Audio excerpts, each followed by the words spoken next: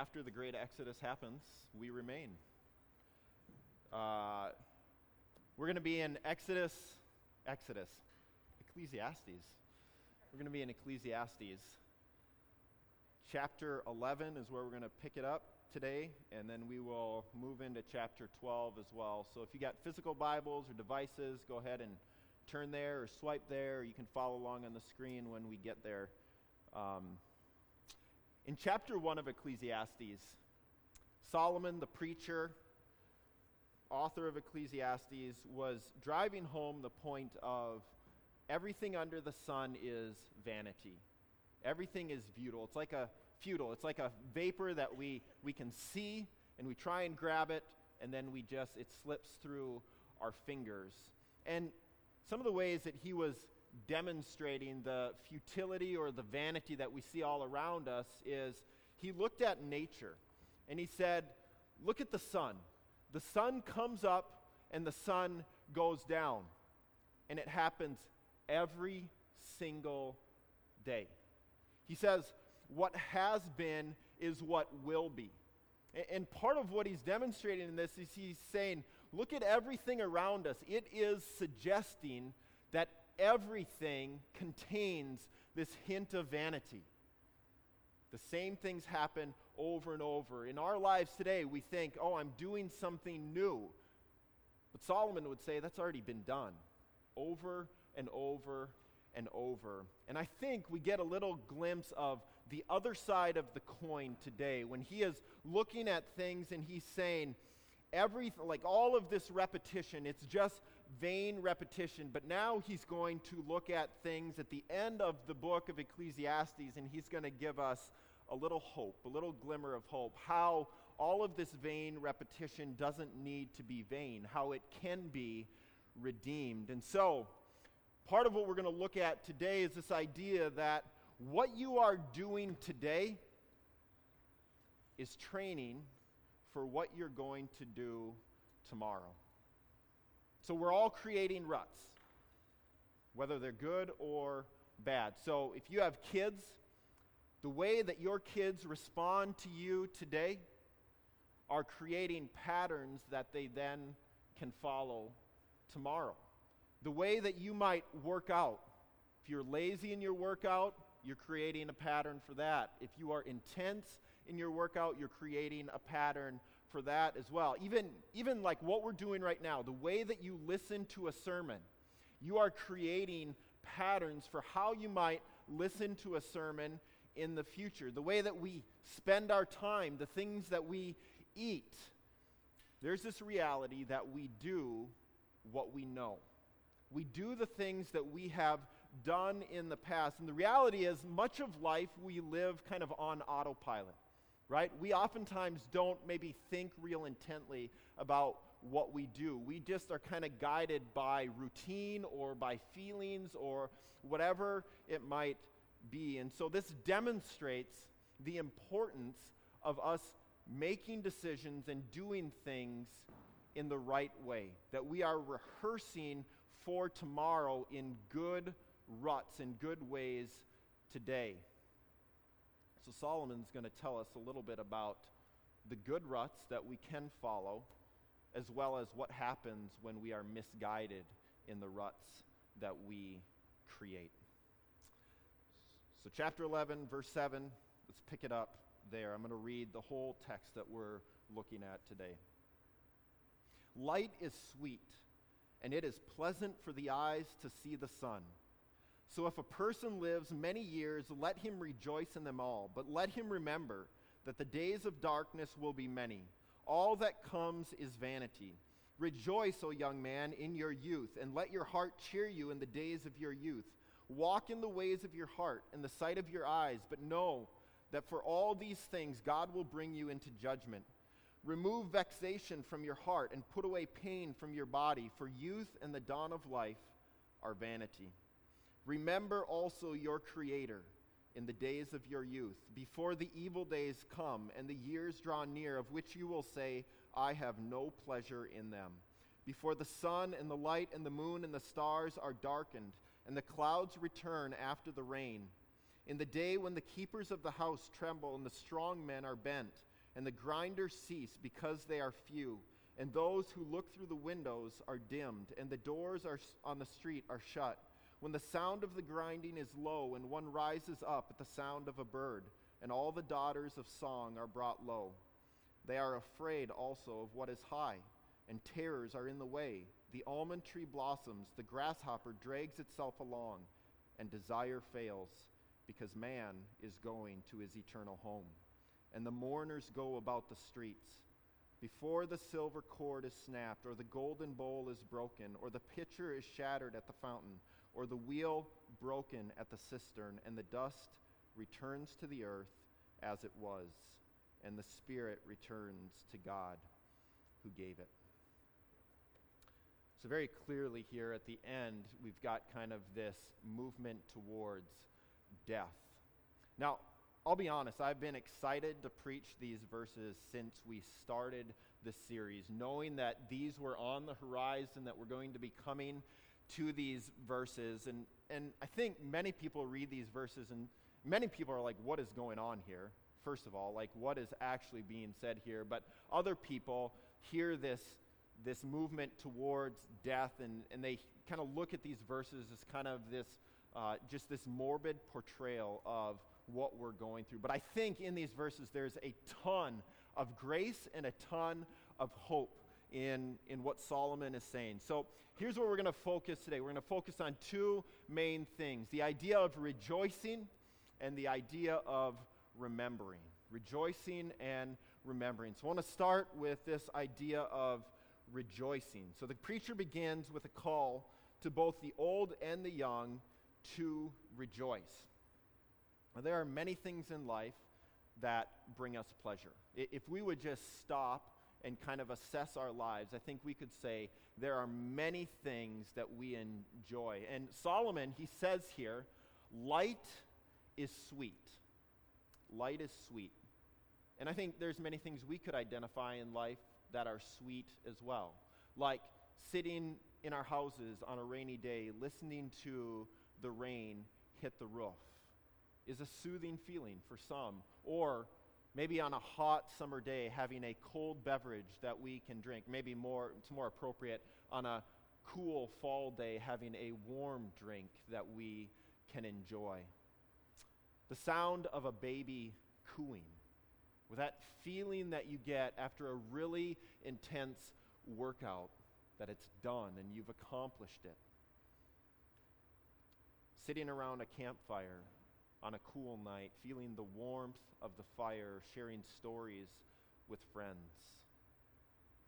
These are examples that maybe for some of you, you would say, this is a sweet, delightful, pleasurable experience. And I think life is full of these joys.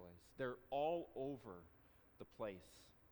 And Solomon is saying, don't miss them. Enjoy the many gifts of grace that God gives to you. In verse 8, he says, speaking to old people, if you live many years, enjoy them all. Enjoy all of your years. Don't resent them. Enjoy all of your years. Because the reality is, as we get older, our bodies begin to break down.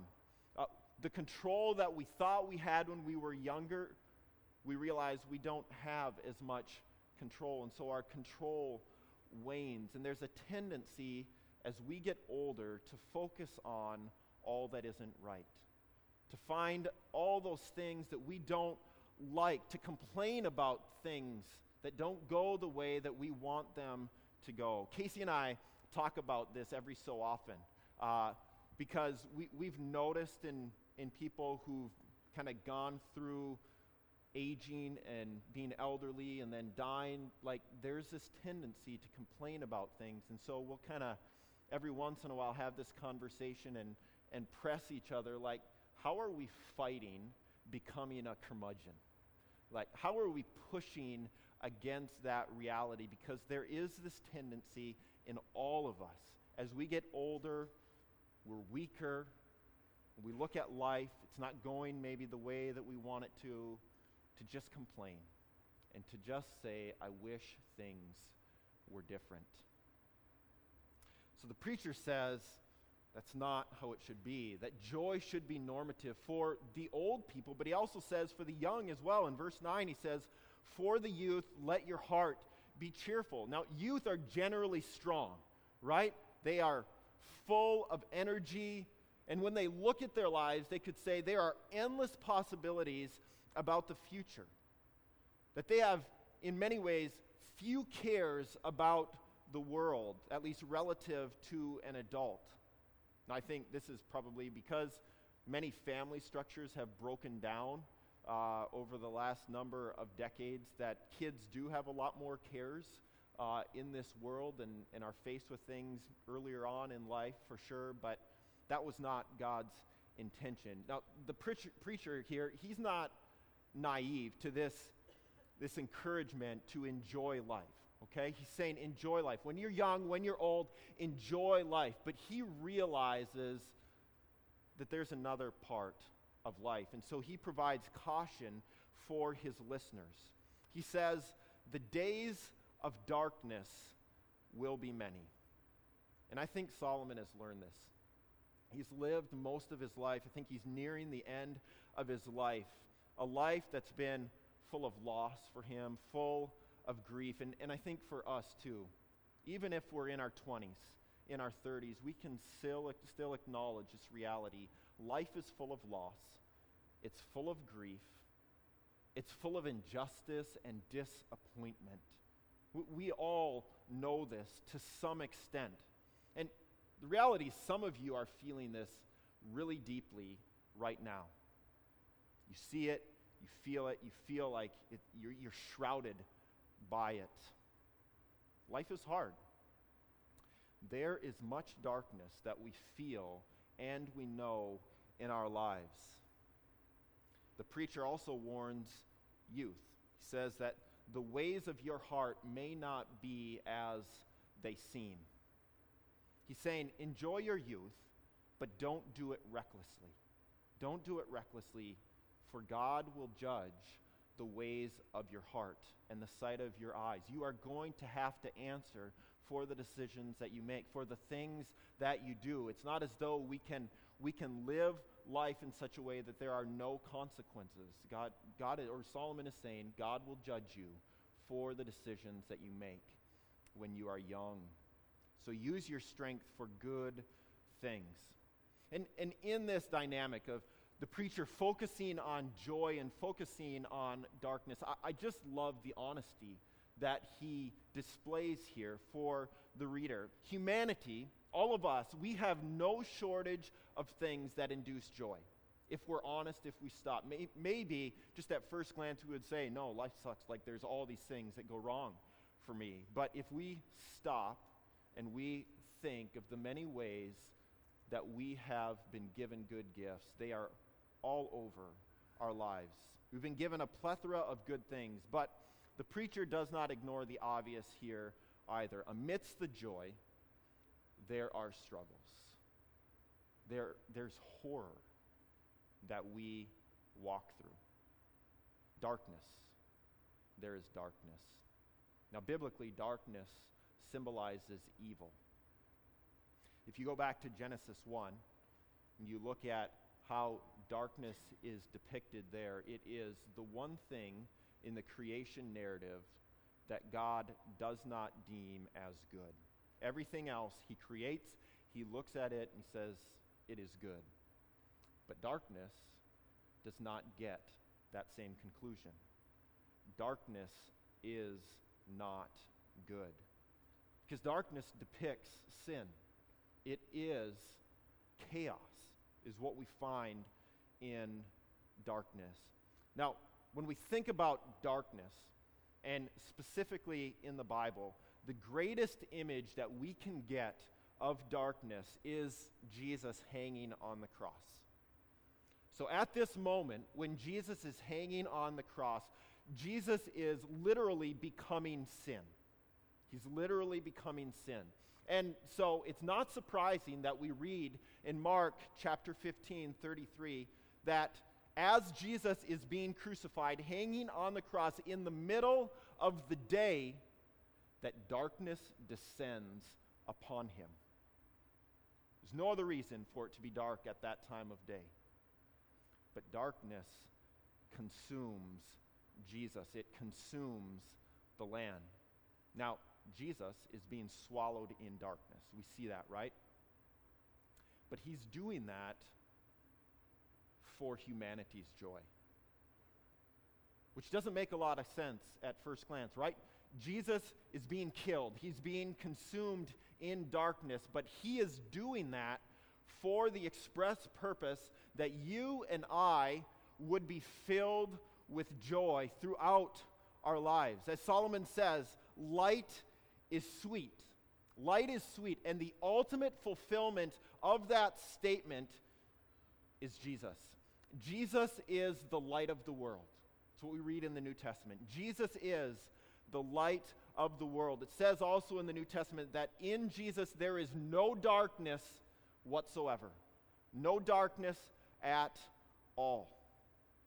And there's also this idea that we get that as Jesus goes into the darkness, as he is consumed by darkness on the cross, that is not the end of the story. That ultimately he is going to drive out darkness. That though that darkness consumes him on the cross, there is more to the story. And that darkness, though it consumes him there, cannot keep him. It cannot keep him in the grave. Ultimately, Jesus is going to drive out darkness. And this is really instructive for us in the way that we live our lives as well, because amidst the sinful, dark reality that all of us live in today, in this world, that is our worldly existence, right? There is sin all around us. There are dark things everywhere. We don't need to look far at all. But in the midst of the darkness, Christians do not need to be a people who are marked by despair.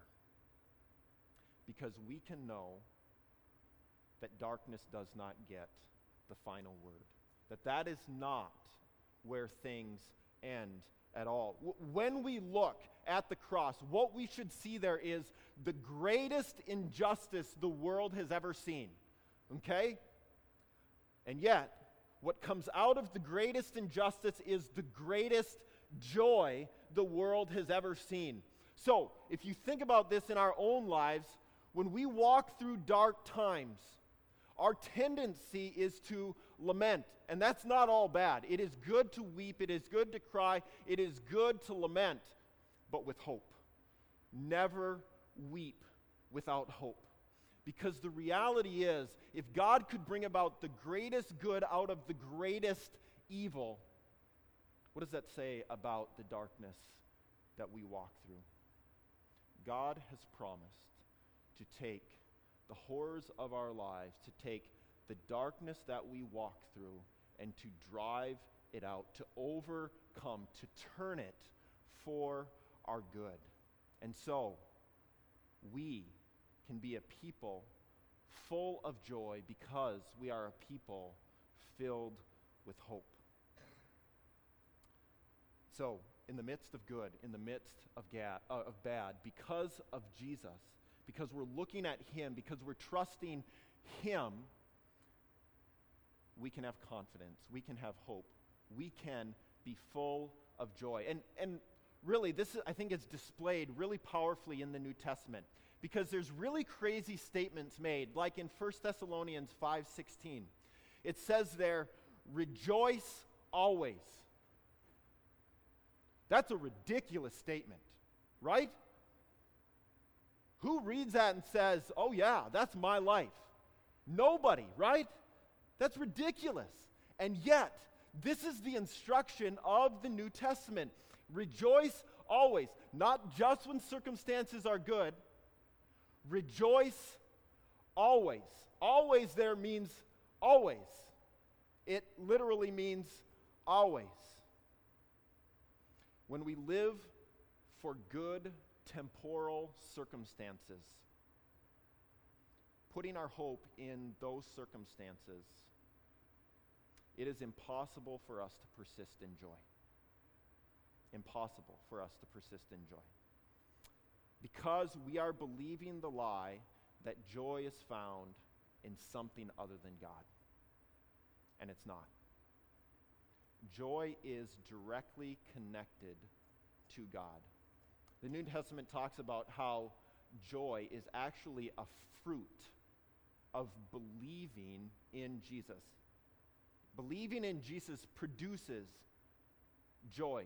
Joy is the result of putting our hope in Jesus and of being in his presence. So Psalm 16:11 says this really helpfully. It says there, "In your presence there is fullness of joy." In God's presence there is fullness of joy. So it's not found in your favorite meal. I mean, enjoy that because that's a gift from God.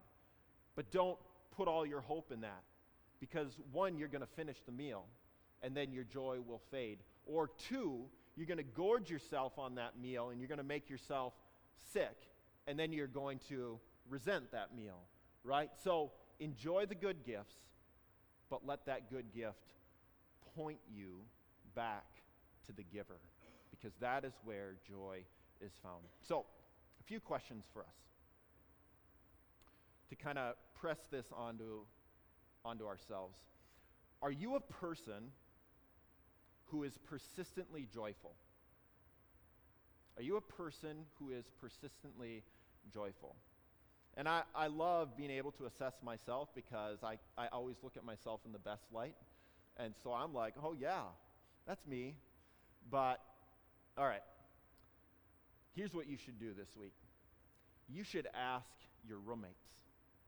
You should ask your spouse. You should ask your coworkers.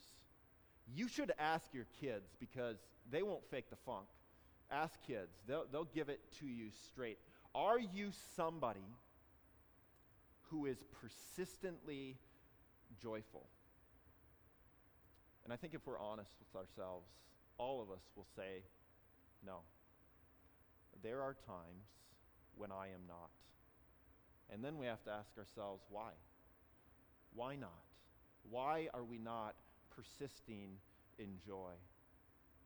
And the reason why is because we are hoping in something that cannot give us what we are longing for.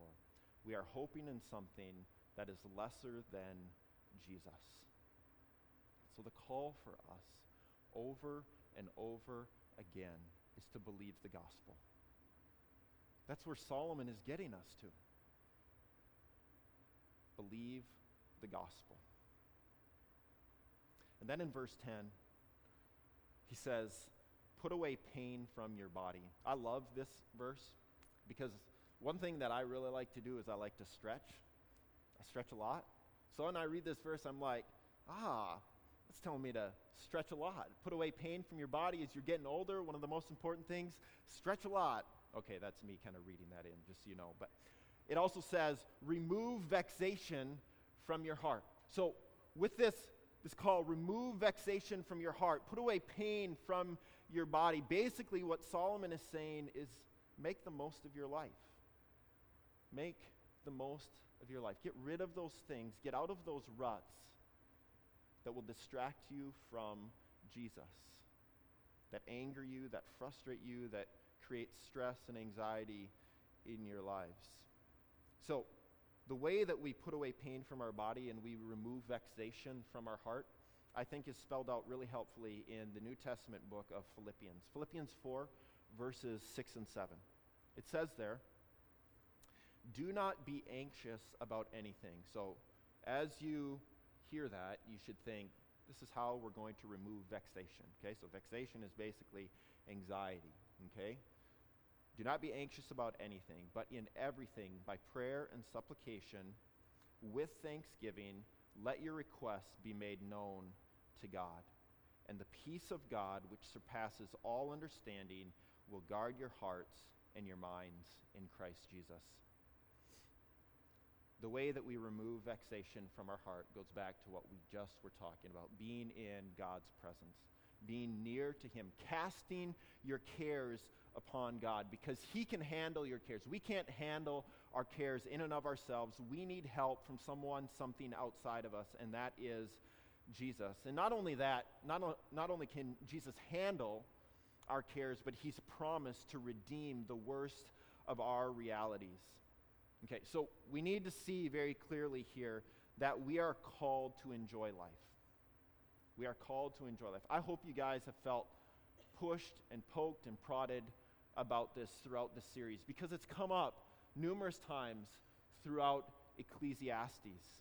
We are called to enjoy life, to be mindful of the laughter that we hear in children, to be thankful for those friends or our spouse or our kids, to be grateful for that good book that we've been able to enjoy, for sleep, for our work, for food that we can enjoy.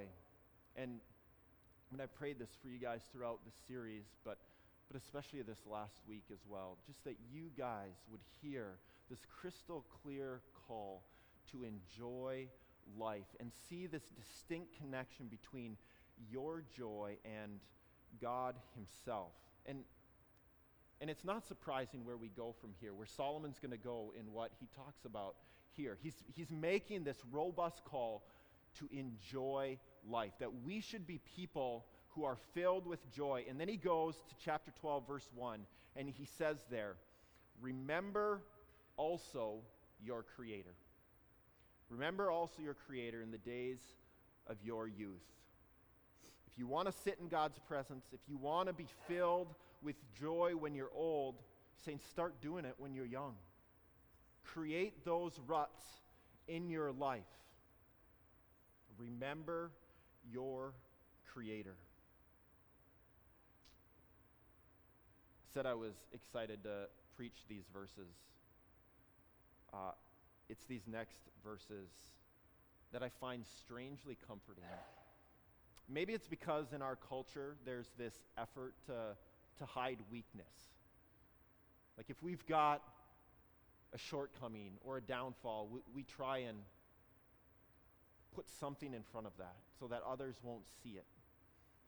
Maybe it's this desire to kind of silence chatter about death within our broader culture. But I love the fact here that Solomon does not mince words. He says, and I think this is indicative of a man who's experienced some of the things that he's about to describe. He says, at the end of his life, that there are days coming where you will find no pleasure and you will wish for them to end. Now we hear this and we think doom and gloom. What's wrong with this man? But this is a man who's lived with great pleasure, pursuing great pleasure throughout his life, had everything that he wanted in many regards. And here he is at the end of his life, and he sees that the pursuit of pleasure only leaves someone in a place where they wish it would all end. I just wish to die. And so he's going to draw some really vivid pictures for us here in these next number of verses. He says in verse 2 that life is going to get darker. Life is going to get harder. It's going to sober us as we get older. And he says in old age, in verse 3, that the keepers of the house, he's talking about one's legs, begin to shake and to tremble. They're not as sturdy as they used to be when we were young and vibrant. He says strong men are bent. And this emphasizes how age oftentimes causes people to hunch over as they get older and as they weaken. He talks about teeth falling out.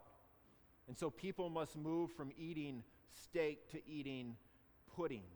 He says grinders cease because they are few. The teeth fall out and we're no longer able to grind that good food. He says the windows are dimmed, and he's speaking about eyesight here. Eyesight that becomes blurry and for some people completely fails in old age. He says the doors on the street are shut and that the grinding is low. He's talking here about hearing fading, the gift of hearing really good things, beautiful things that we no longer have that. Daughters of song are brought low.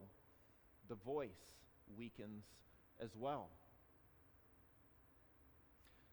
There's this idea as you get old that you lose your hearing, right? So you can't hear the laughter of children.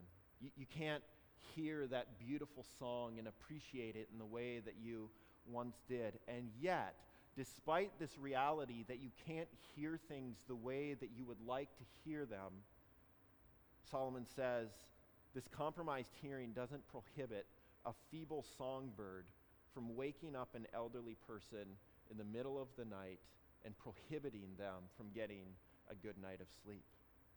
It doesn't make sense, right? You're not supposed to be able to hear things. And yet, your hearing fades and you hear the littlest of sounds, and it keeps you up for the remainder of the night. And as the elderly increase in frailty, the world around them moves faster and faster, and the strength and power of what looms over them creates fear. It says also that the almond tree blossoms. When an almond tree blossoms, it has all these white blossoms that come on the outside of it. So he's talking about here one's hair becoming gray. As a grasshopper was once nimble and energetic and jumped everywhere that it went, at the end of its life, it is a shell of what it used to be. It is just dragging itself along. And he's saying as we get older, we do the same thing. Where we used to be able to run, we are now limping, dragging our legs, unable to do what we used to do and to be what we used to be. He says desire fails, and this is talking about sexual desire. Solomon can hear the faint chants of the mourners who are coming to lament his death. He understands that he is about to be broken, to be snapped, to return to where he came from, to return to dust. He feels this, and he doesn't love it at all. The perspective that Solomon has at this point in his life is vastly different from the perspective of some 29-year-old who's just been blessed with their second baby and a job promotion. That person looks at life, and the possibilities in life seem endless. It seems like there's all this life that I have yet to live, all these great opportunities that lay in front of me. All this good in life is really convincing. But Solomon, from where he sits, says, where is it gone? Where did it go? The excitement of all those grand circumstances, those great pursuits that he had chased after when he was young and found himself empty, he has found again that those circumstances are empty. They are not reliable. And he says, plain as day, life sucks. Life sucks. Death is knocking at the door. And I think we find here the reason why Solomon is saying, remember also your Creator. Remember also your Creator. There will be many reasons at the end of life, as he demonstrates, but not just then, throughout life as well, that will cause us to lament life, that will cause us to doubt the goodness of God, to even doubt the existence of God at times as well. When we yearn for a baby and miscarriage comes, and it happens repeatedly, we feel deeply the darkness of this world. When we lose a job that we loved, and we wonder, where are we going to go from here? Or we've searched for a job for many months, and we just can't find what we're looking for. When we encounter physical pain in our lives, or marital strife, and not just marital strife, but marital strife that then leads to marital brokenness. Or when we walk through these ongoing sin struggles in our lives, we feel deeply the darkness of this world. And Solomon is saying, be aware of it. This is our reality. Don't try and deny it. Don't try and hide it. Acknowledge it. And yet, in the midst of this, we have also heard this call, rejoice in all of life. It's such a great picture of what we're called to in this life. Life sucks, but enjoy it.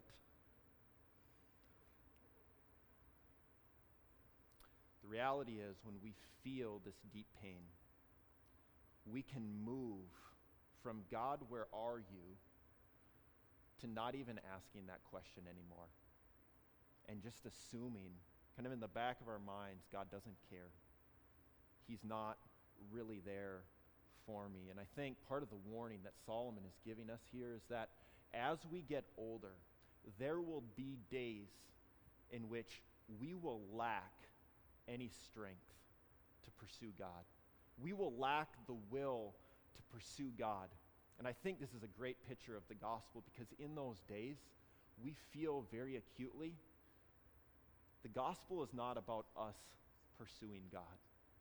It's about Him pursuing us, chasing us, giving us everything that we need. And that's the beauty of the gospel. But Solomon is saying those doubts about God's goodness, about God's existence, if you don't want to go down that path when you're old, don't go down that path when you are young. Actively fight against disbelief by remembering who God is and what He has done.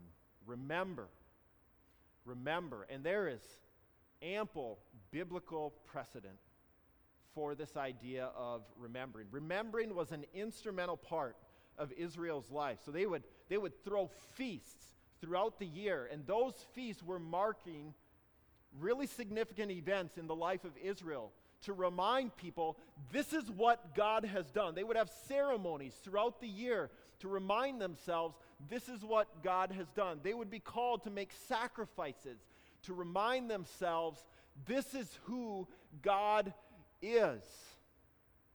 So all these ceremonies and feasts and sacrifices were about remembering God's promises to them, remembering God's covenant with them, remembering God's salvation for them. Now, the greatest salvation event in the Old Testament is the Exodus. So the Exodus is recorded in the book of Exodus. And in that story, we find God's people enslaved. They're in physical slavery in Egypt. And His people, they don't have any hope at all. And so they just cry out to God, save us.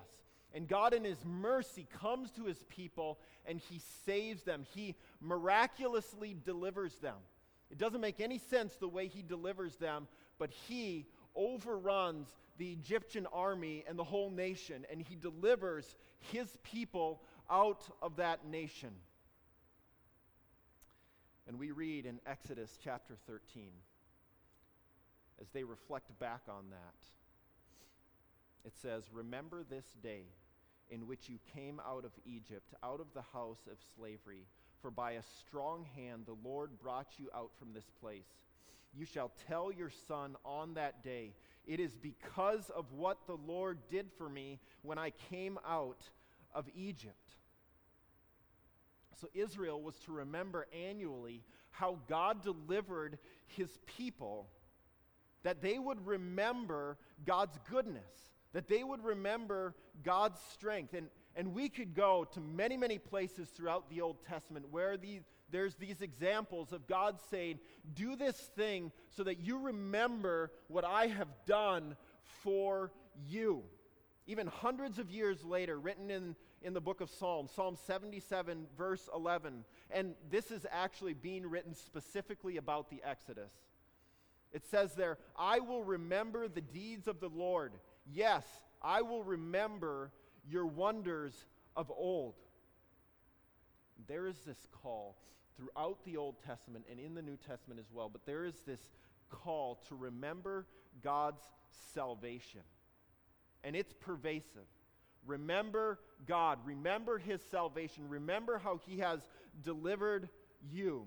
And we find it repeatedly in the New Testament as well, but there's a distinct shift that happens in the New Testament. In the Old Testament, they're continually looking back to the Exodus as the primary salvation event in the Old Testament.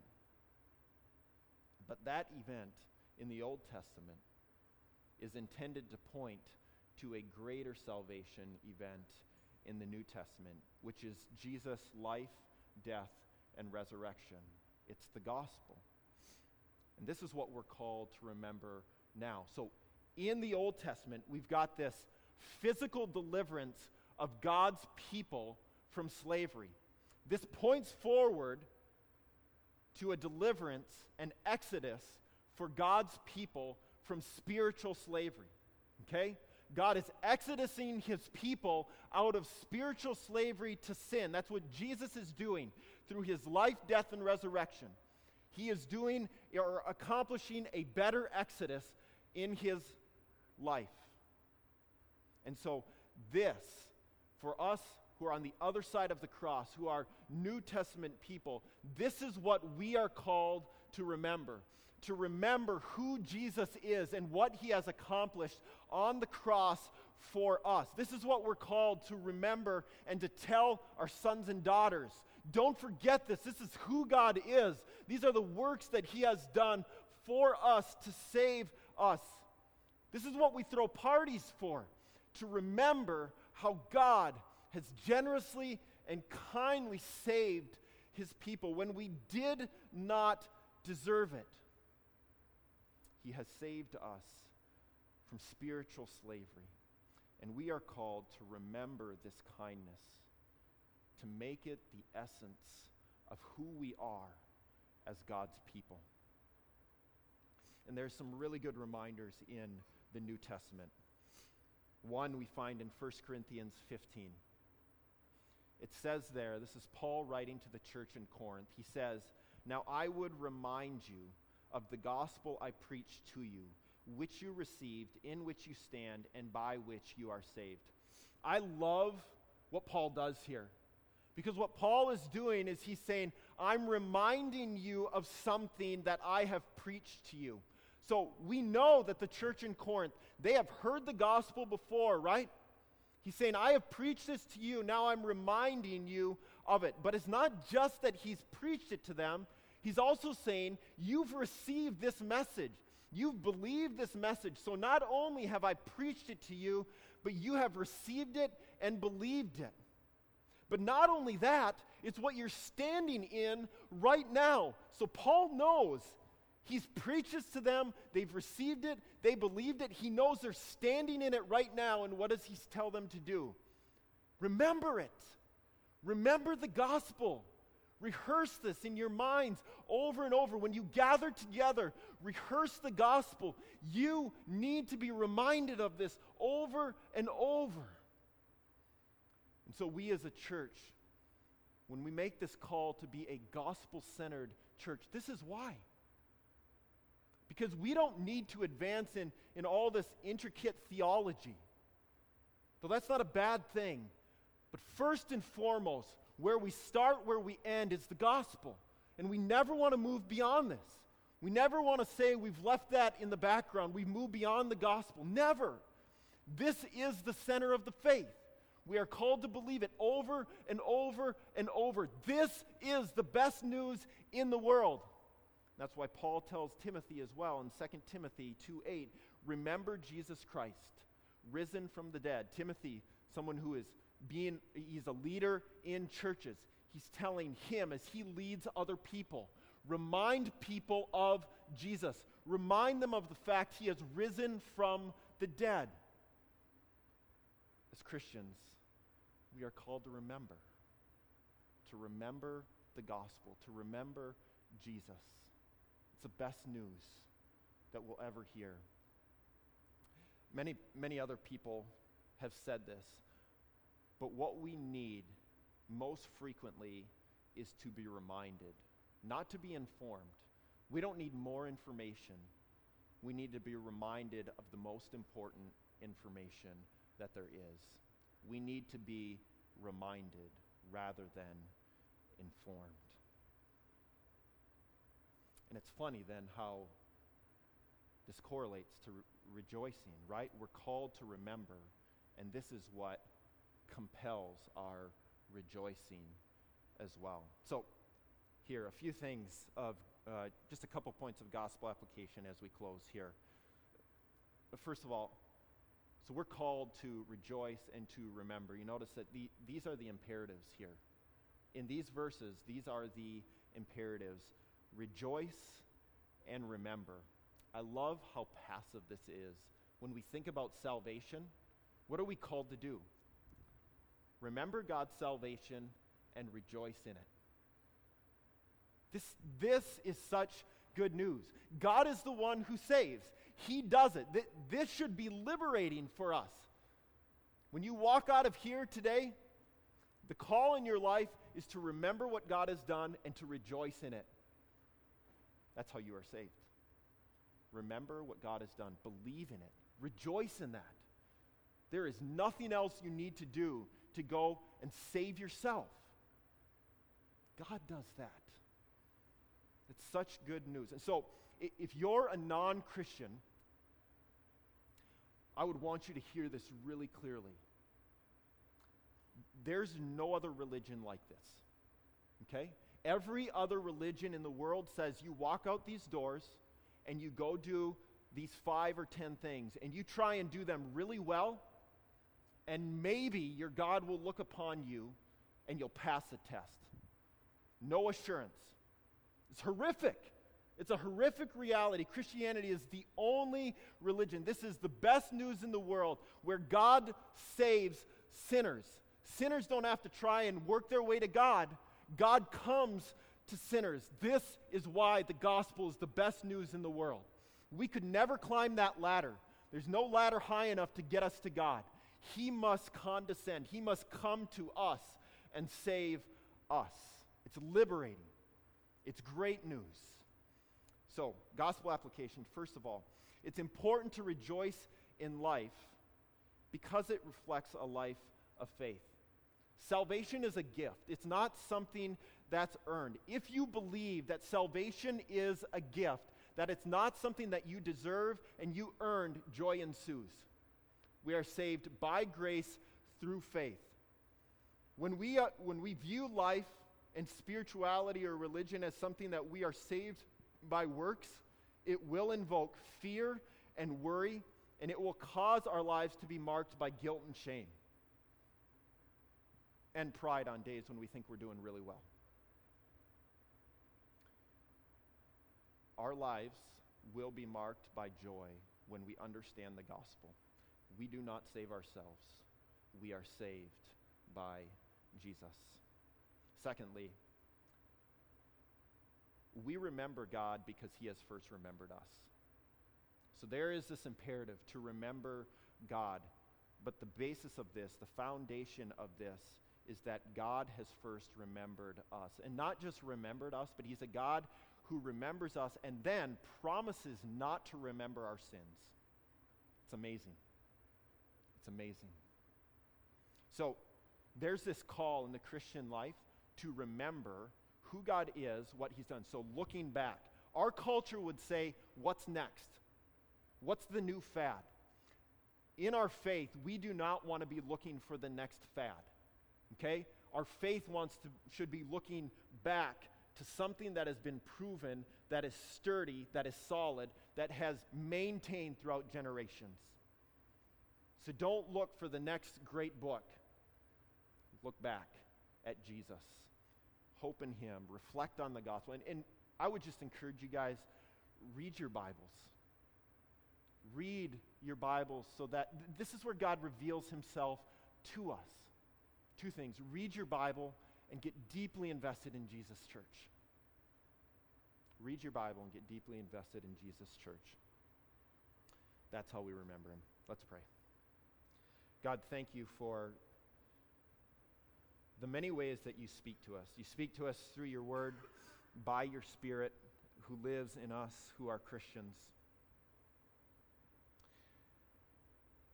And there's this idea that you've come to us. You've rescued us.